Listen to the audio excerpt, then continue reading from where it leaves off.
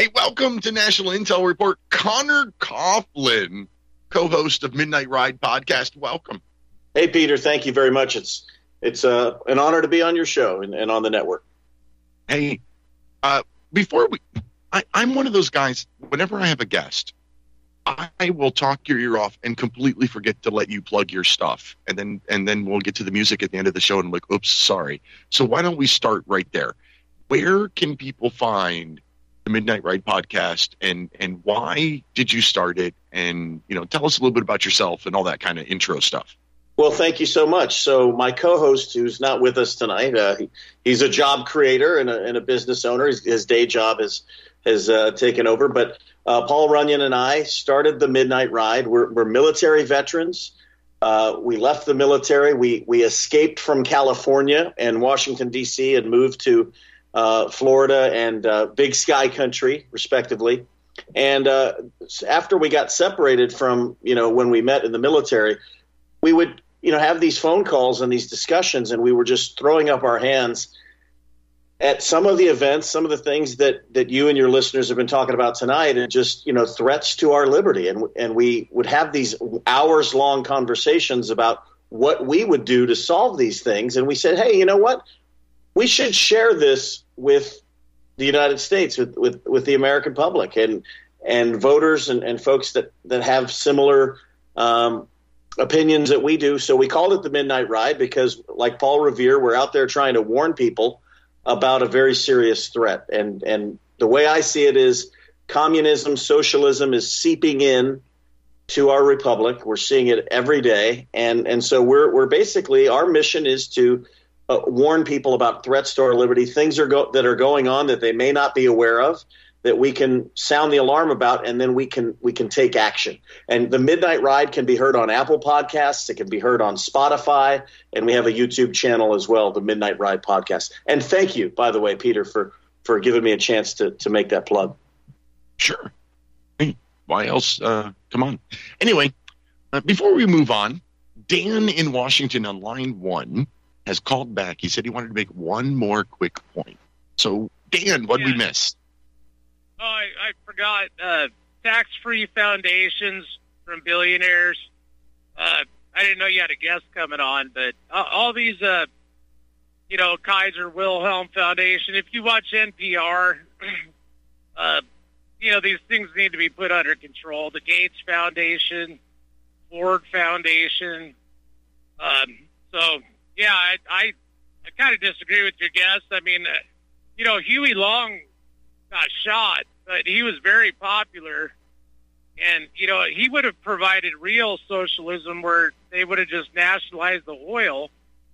And we wouldn't have this Rockefeller Foundation, New World Order corporate system at all, really. So it's right. Instead, we'd have our incompetent government controlling the oil. Yeah, but that would be better. It's better than having Rockefeller quietly funding feminism and stuff and open borders and I'd rather just have a national health care system or something. And they could lower other taxes like the property tax or so anyway, that's all I had to say. But tax-free foundations need to go because the corporate rule to me is a bigger threat, right now. And that's this New World Order corporate Bill Gates, World Health Organization, all this kind of stuff is all, it's not government. They don't want anything public, right? They don't want public dams that provide power cheaply to people. They don't want... No, it's oligarchy is what it is. Yeah, and that, to me, that's... And a lot of those oligarchs actually push a lot of the anti-socialism stuff. That's why they had to get rid of National Socialist Germany and Italy, and they're always still, even Sweden, they're always telling them, hey, even England, I think, it's hey, privatize your healthcare system. It'll be great. It'll be run by Pfizer Permanente, it'll be run by Kaiser, all this crap. So anyway, it's supposed to be one man, one vote. And, if you got Bill Gates funding NPR and the media and the commercial media, they have the power to lie to you and, override the people. There's just a lot of stuff we need to get rid of. But, there's a lot. Anyway, that's my perspective. I'm sure guests will probably disagree, but, tell me real quick how nationalizing the oil, would have been such a bad thing. Like, why? It's under the ground. Who should have the oil? I'll answer you. I'll answer you with one question. What has our federal government ever done effectively and efficiently? Peter, your response to him is excellent. And Dan brought up a lot of great points there about the World Economic Forum and all of the threats coming from the globalists, the global elites. That is absolutely a threat. I think your question about government is the point that we're often trying to make. Aside from maybe our military, which you've served in, I've served in, it is a government entity, which I think is the best in the world, maybe the best in the history of the world. Everything else has been abject failure.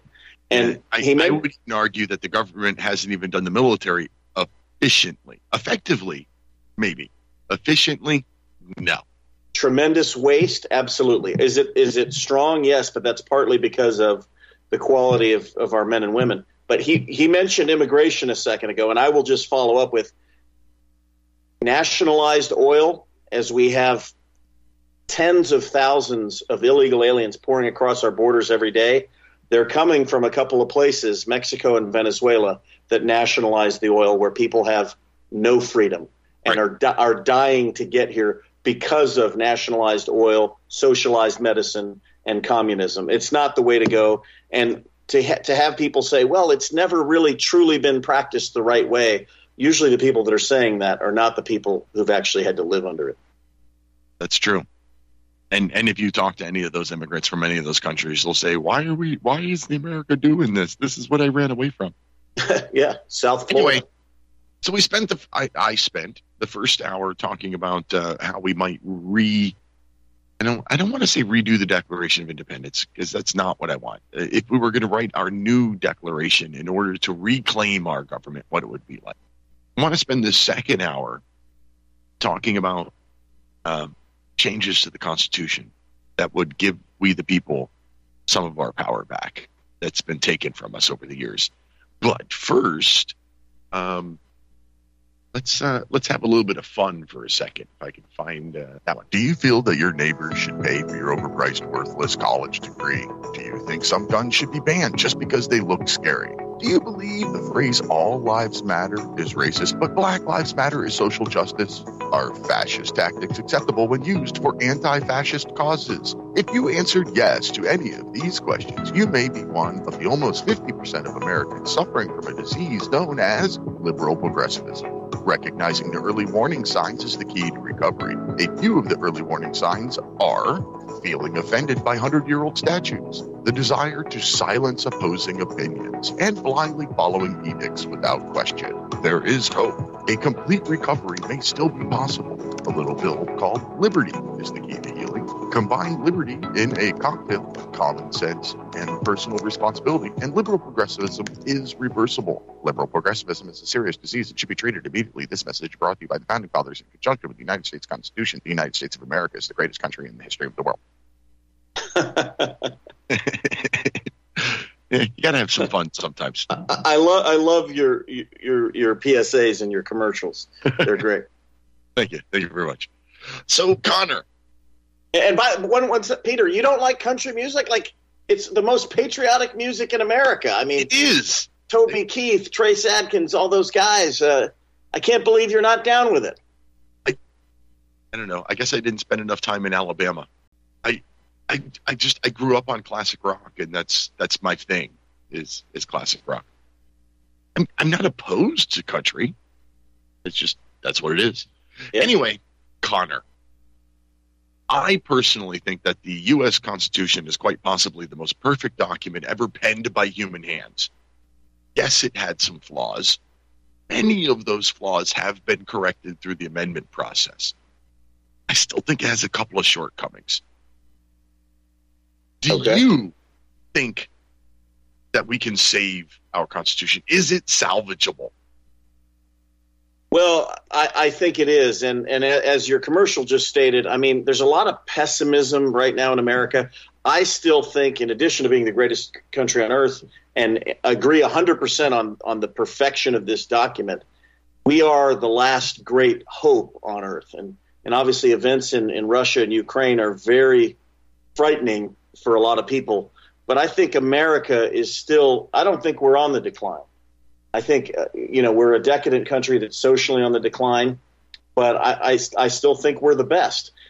The concern I have is that there are so many people on the progressive left now who are I think they've lost their minds. They've lost their sanity.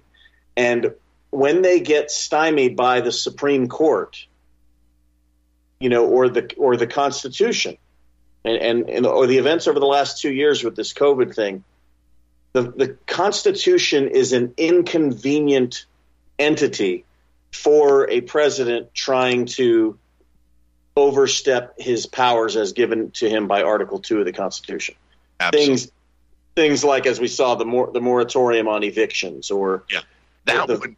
Oh my God, that one made my head explode. The president of the United States stood at a podium and said, well, all the constitutional scholars say that we shouldn't do this or can't do this, but we're going to do it anyway.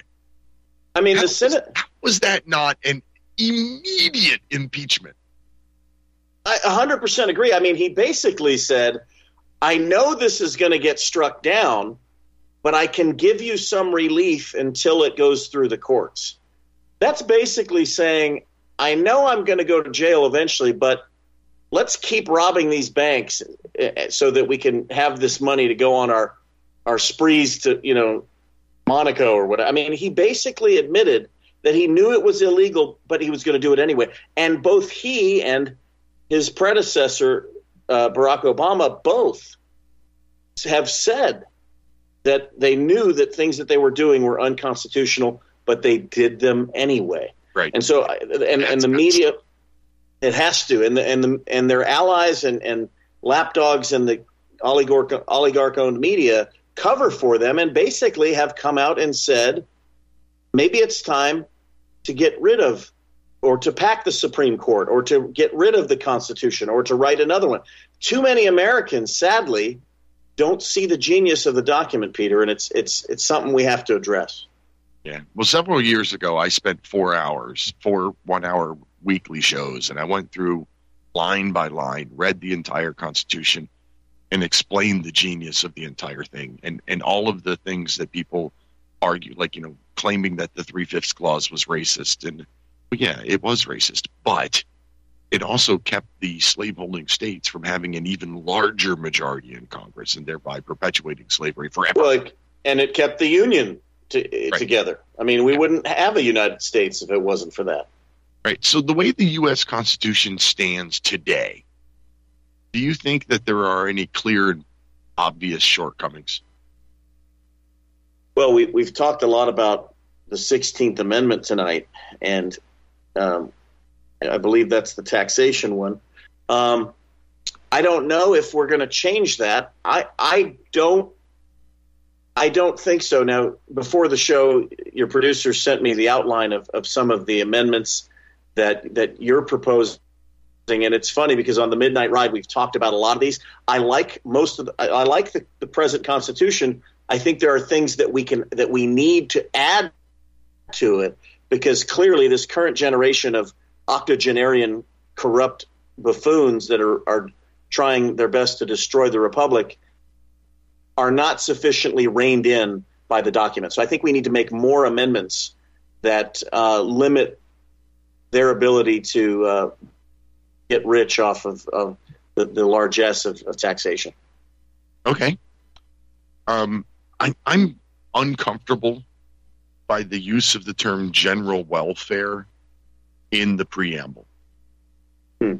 Only because what does that mean? It's a vague statement. So, of course, the preamble, we the people of the United States, in order to form a more perfect union, establish justice, ensure domestic tranquility, provide for the common defense, promote the general welfare, and secure the blessings of liberty to ourselves and our posterity, do establish and ordain. Yeah. General welfare. And then in Article 1, the necessary and proper. Those two phrases have been used to justify every federal government overreach imaginable in the last 100 years. This is an excellent. Madison argued that the necessary and proper clause was supposed to be necessary and proper in order to do the things listed in Article 1. And then now it's been expanded to, well, basically whatever the Congress says is necessary and proper. Well, we can do it. It's right there. It says necessary and proper. You're absolutely right. If you go to that preamble there, I mean, we know what justice is. We know what common defense is. We know what liberty is. But the ambiguity of the general welfare, it could apply to high-speed rail. It could apply to just about any government program, certainly healthcare, certainly a lot of things. It's an excellent point that I've never considered, but you're absolutely right. I mean, it could be a blank check for the federal government to expand. And that's exactly how it's been used. Let's see what Andrea in Oklahoma has to contribute to the conversation tonight. Welcome to the show, Andrea. Yes. Can you hear me? Certainly. Very good. Andrea, can I just say I love Oklahoma, Garth Brooks, Reba McEntire, Toby Keith, and that governor that just signed that law this week to stop the child mutilation. I love your state. Yes, we've got quite a few people that still have common sense here. We're right next to Texas too. Everything that is coming about with Biden, he is not our president. He is a crook. They stole the election. The Democrats have done everything. If there was a law, they've broken it. They've walked through it. They've destroyed it. They've bombed it. They don't care. They set it afire. They don't care. And until we get that solved, because Trump won the election by more than a landslide, maybe a gazillion landslides, and we're stuck with the Democratic Party that has declared war on the people from the very beginning with shutting off the Keystone Pipeline, knowing that it was going to bring back around what we're experiencing right now, paying the farmers to quit producing food, opening up the borders for all these terrorists and people coming across it. I mean, everything, he has declared war, and he's been poking us ever since he has gotten into that position. He's declared war on us, and we are afraid. We've been sitting on our hands, not doing a thing, and then you have the media. Got to cut you off, Andrea. It's break time. If you want to stick on the phone, I'll let you finish on the other side of the break. Be back in 3 minutes.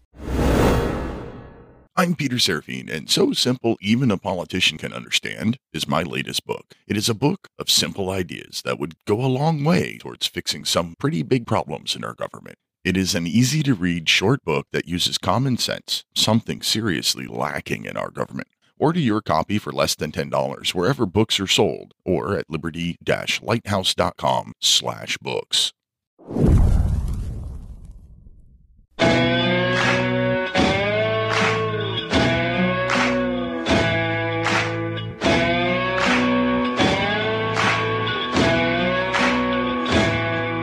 Deep in the heart of Texas, back in 1835, they drew a line in the sand. The folks of Gonzales had freedom on their minds. It was all because of a cannon that had kept their colony safe.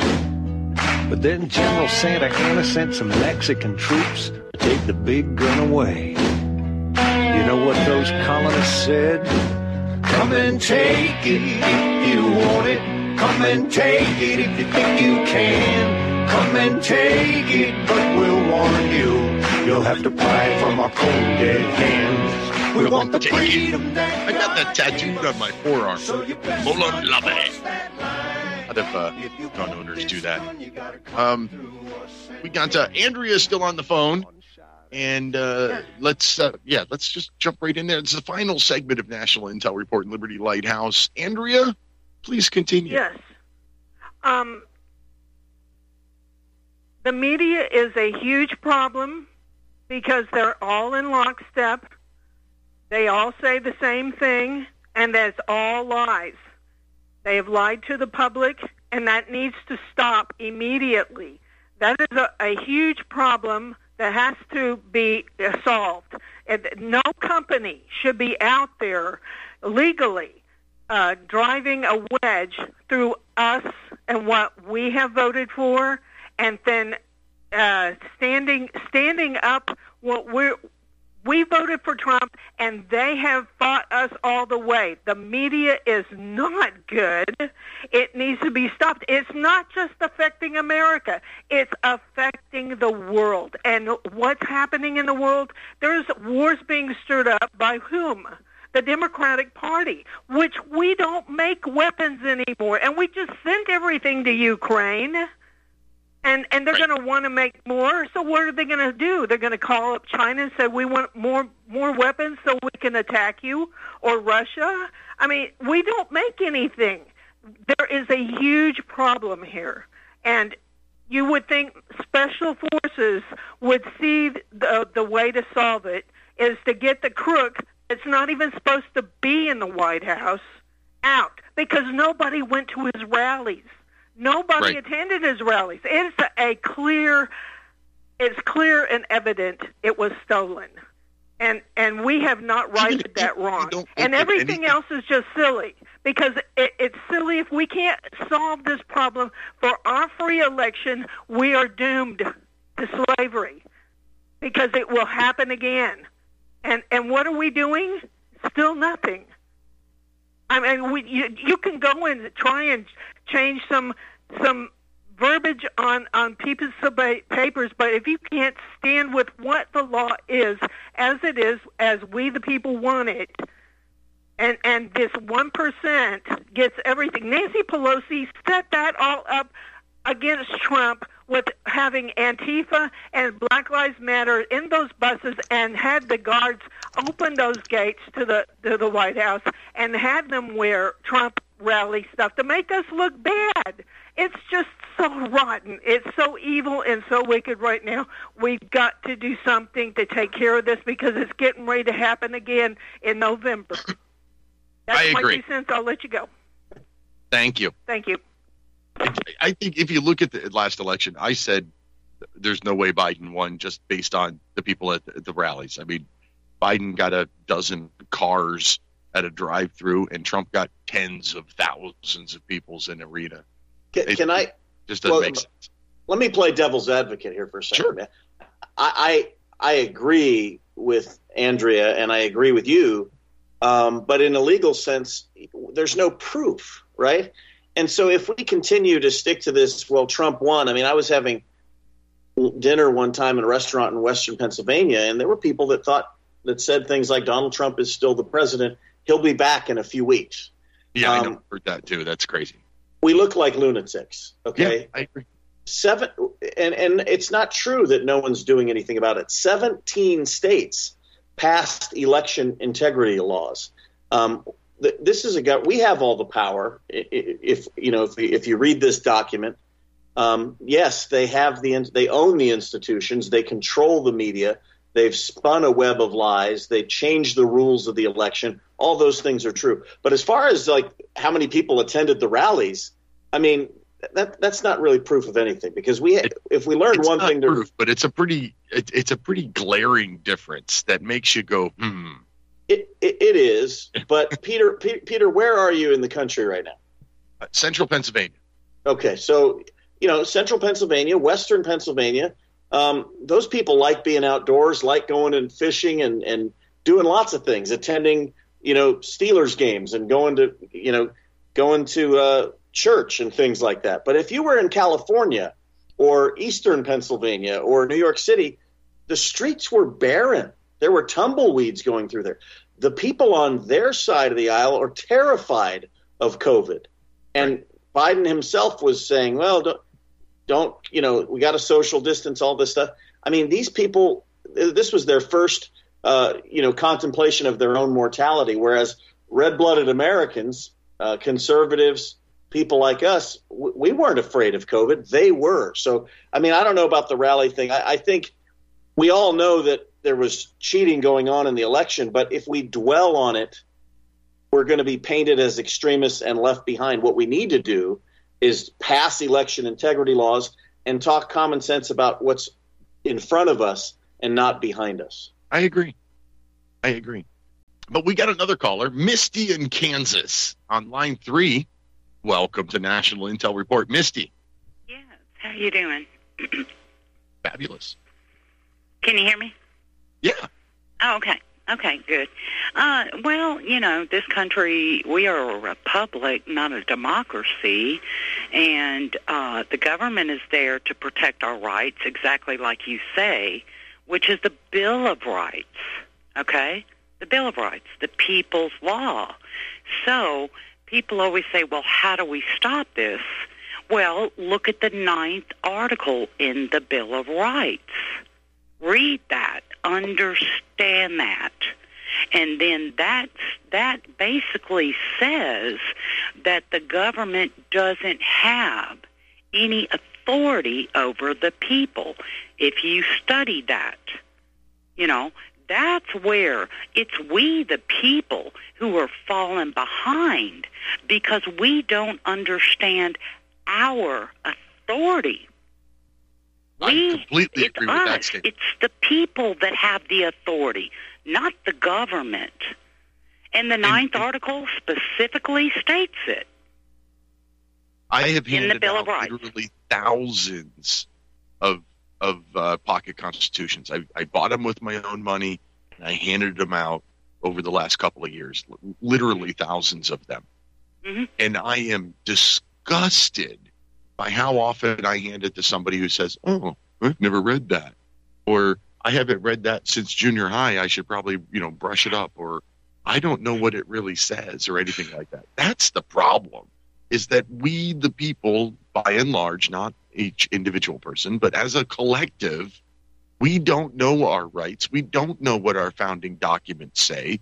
And we don't even realize that our federal government has grown way beyond the restrictions prescribed to it.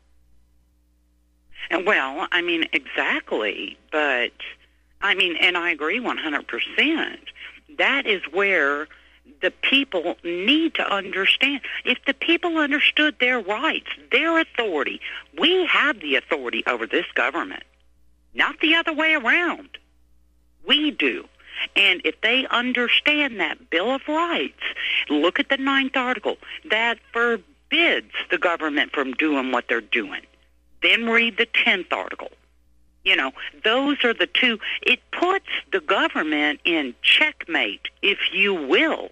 But the people are not, like you say, obviously, they're not knowledgeable to this. But that is how you change this, period. There's no other way around it unless it is war. I don't, there's no other way. The people need to understand this. That's all I got. Well, thank you for the call. Thank you. Connor, anything to add? Well, we do hold all the power. People don't realize that. I hope that on November 8th, the American people give our elites a reminder of who's really in charge. We have seen with the election of Donald Trump and the appointment of some originalist Supreme Court justices, some of that 10th Amendment, the federalism has been emphasized. And a good example of that is Dobbs versus Jackson Women's Health, where, it's been returned to the states to decide. The people of the states will decide what they want to do with that particular issue. I'd like to see more of that. But she brings up a great point. And I think another thing that Donald Trump proposed when I think he did it up in his Mount Rushmore speech was that we would reinvigorate our civics education. We see Governor DeSantis doing that down in Florida as well.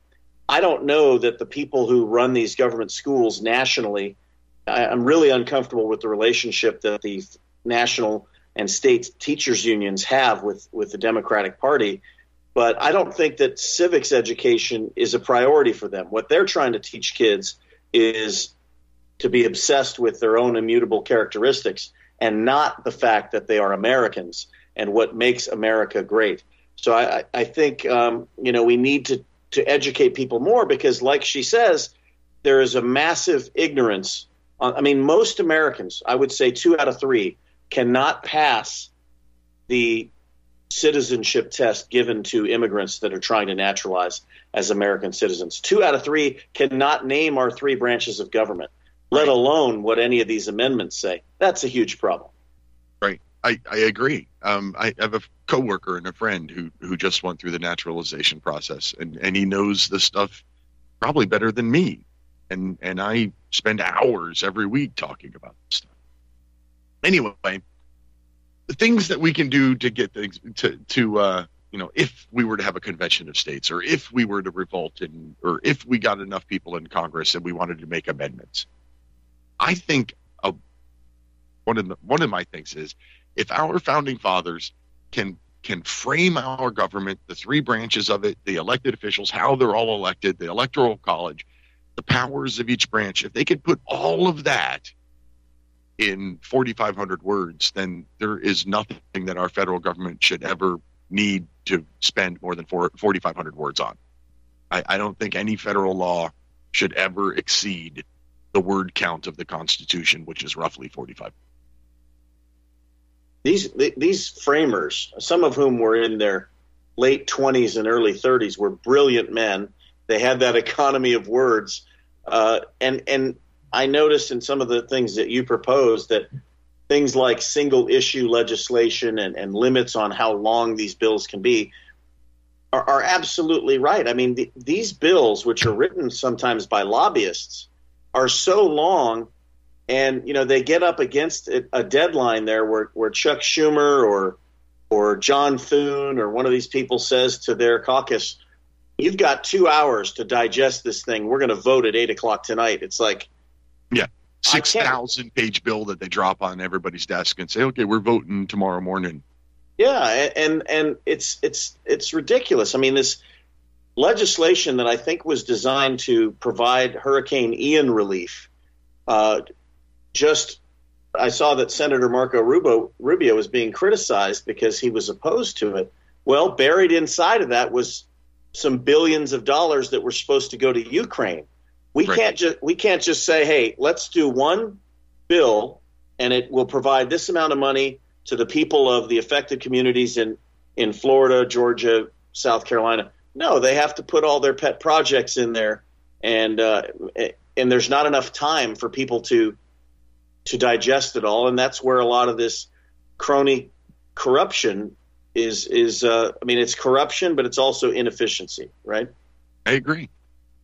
And it just proves that they're not representing us because they can't be representing us if they're voting on bills that they haven't even read. It's just ridiculous. I think personally, a lot of our Constitution was about equality, the multiple amendments about the voting rights and things like that. A lot of the formation of our government, a lot of the foundation of our government is the equality of mankind.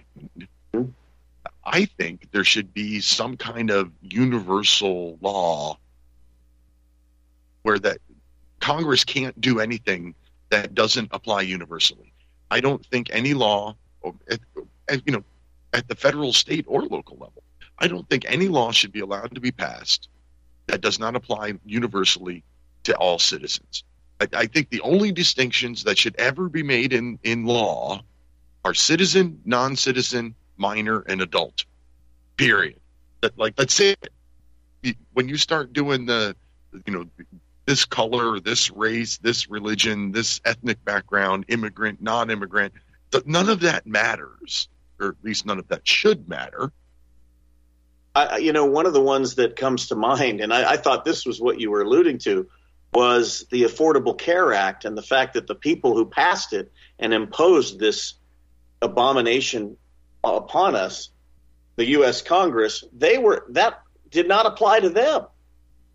So certainly any laws that are being put on Joe the plumber should also be put on Joe the congressman.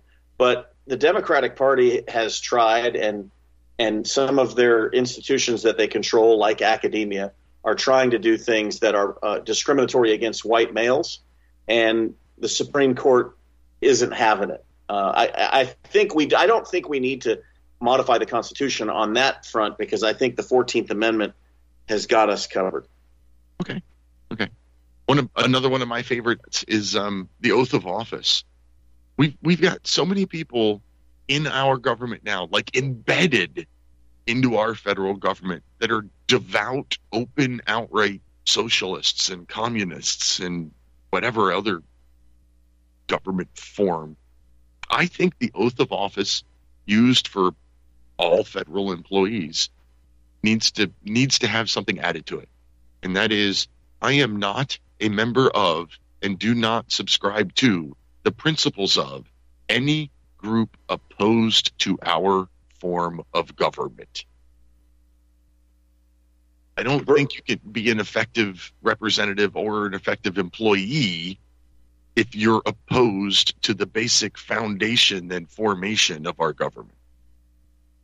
Yeah, I think I remember from my time in the military, something that we had to say as part of our oath, where you had to affirm that you would not, or at least in the background investigation process or the application process, where you had to affirm. And I think that people who try to become citizens also have to say that same thing, that they will only be loyal to our government. But I like what you say, their form of government. I wonder how that plays out. Someone like Ilhan Omar, or some of these socialist folks, is this going to be a McCarthy-esque thing? I don't know, because I think that there's some ambiguity in form of government. But clearly we have people in Congress that don't agree with the separation of powers, a lot of or federalism for that matter. So I like the verbiage. I just don't know how it could get done, because we could see something like that in a place like Russia or Cuba as well. Yeah. I have to say, I can't take credit for the verbiage on that one. I actually lifted that from the oath when you are sworn in as an officer in the American Legion. Like I said, I think the military has things like that as well. And I certainly think that people who are going to be serving in the United States Congress or as president, vice president, we should know that they're on our side. I agree. Hey, Connor, do you own firearms? I do. I do. Do you have insurance in case you have to use your firearm? I actually do have some, yes, because I got a concealed carry permit, and the leftists will come after you if you defend your family. Yeah. Well, new sponsor, the Liberty Lighthouse, is Right to Bear Insurance. It's the cheapest insurance I found of that type. So here, have a listen. 'Twas the night before Christmas. The kids snuggled asleep in their beds when you heard a loud rumble, like Santa and his sled. So you went downstairs to take a peek, get a look. You were confronted by this creep, a crook. He drew his weapon, but you fired first. And now this creep could take all your worth.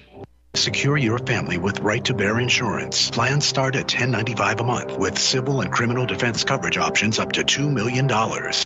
Visit liberty-lighthouse.com/right-to-bear to learn more, or to sign up and start protecting what you have now. Very proud to have them as a sponsor. That's necessary work, especially if you have the unfortunate situation where you're living in a place like California or New York. I love what Governor DeSantis said the other day about don't even try to loot here and take advantage of these people who've lost everything, because it won't end well for you. Yeah, that was a good way to do that. There are things that I recommend for our federal government that are more symbolic than anything else. I would like to see representatives paid the median income of their constituency. So, you get paid the median income of your district where you supposedly live. But the reality is that wouldn't be sufficient for anybody who has to spend any amount of time in Washington, D.C. But I think it would show that these people are doing the job for the right reasons, or theoretically doing the job for the right reasons, not for the big fat paychecks. Well, there's that one's a tough one too. I mean, yeah, you get a lot of people like Alexandria Ocasio-Cortez who, they're idealistic. They don't have a lot. They get there, and she's probably got a net worth of $20 million now in just a term or two. But that's not from the salary, which like you point out, for Washington, D.C. standards, you're not living large on that alone. Yeah, you're not living large on $180,000 a year in Washington, D.C. That brings me to another one.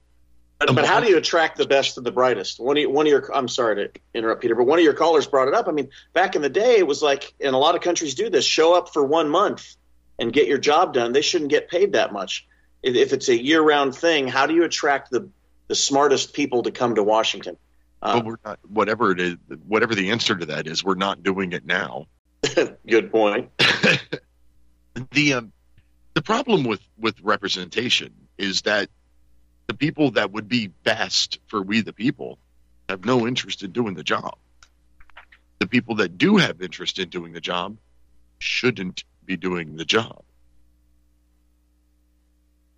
Yeah, and a lot of these problems, we can point the fingers at the media, we can point the fingers at the elites and a lot of other folks, but we ought to look in the mirror and see how are we contributing to this?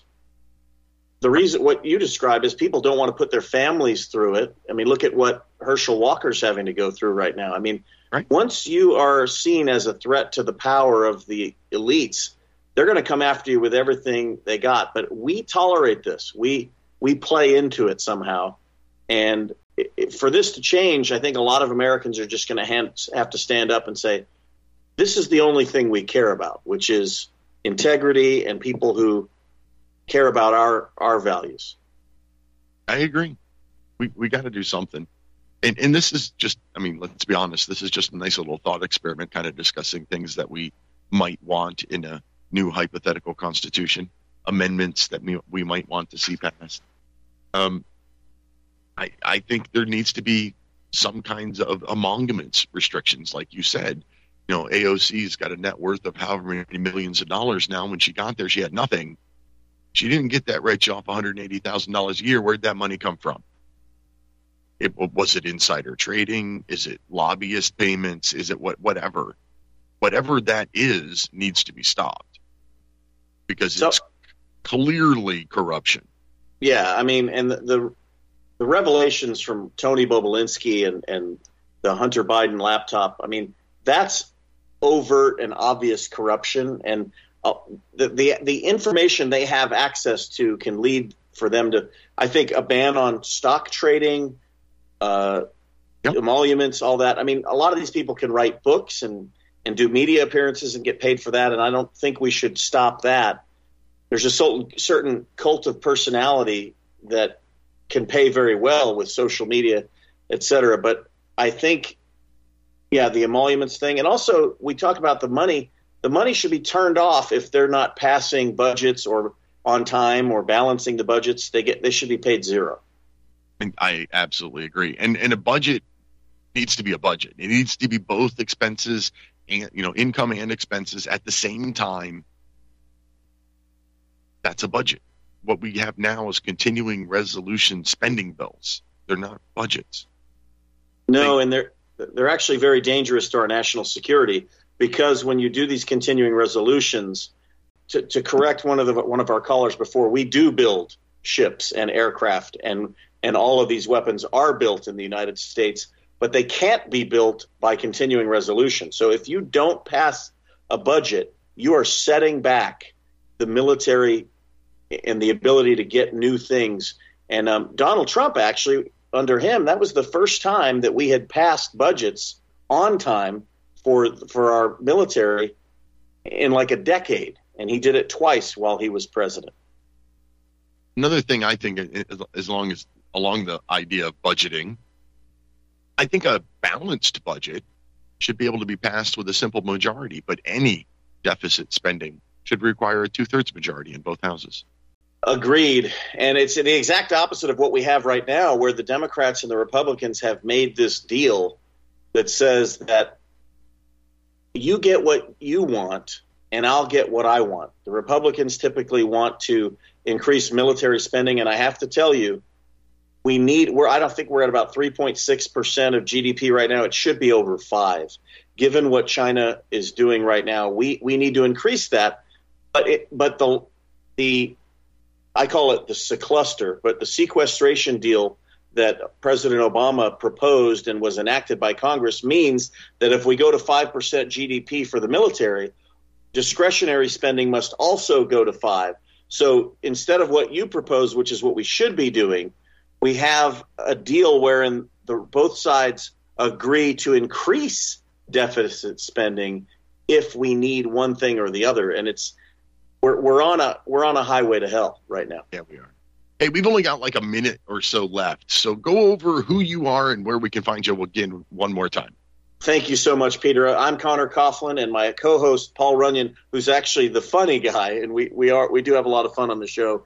We're military veterans, we are business owners, and we are constitutional conservatives. You can find The Midnight Ride, like Paul Revere's Midnight Ride, on Apple Podcasts and Spotify, as well as we also have a YouTube channel, The Midnight Ride Podcast.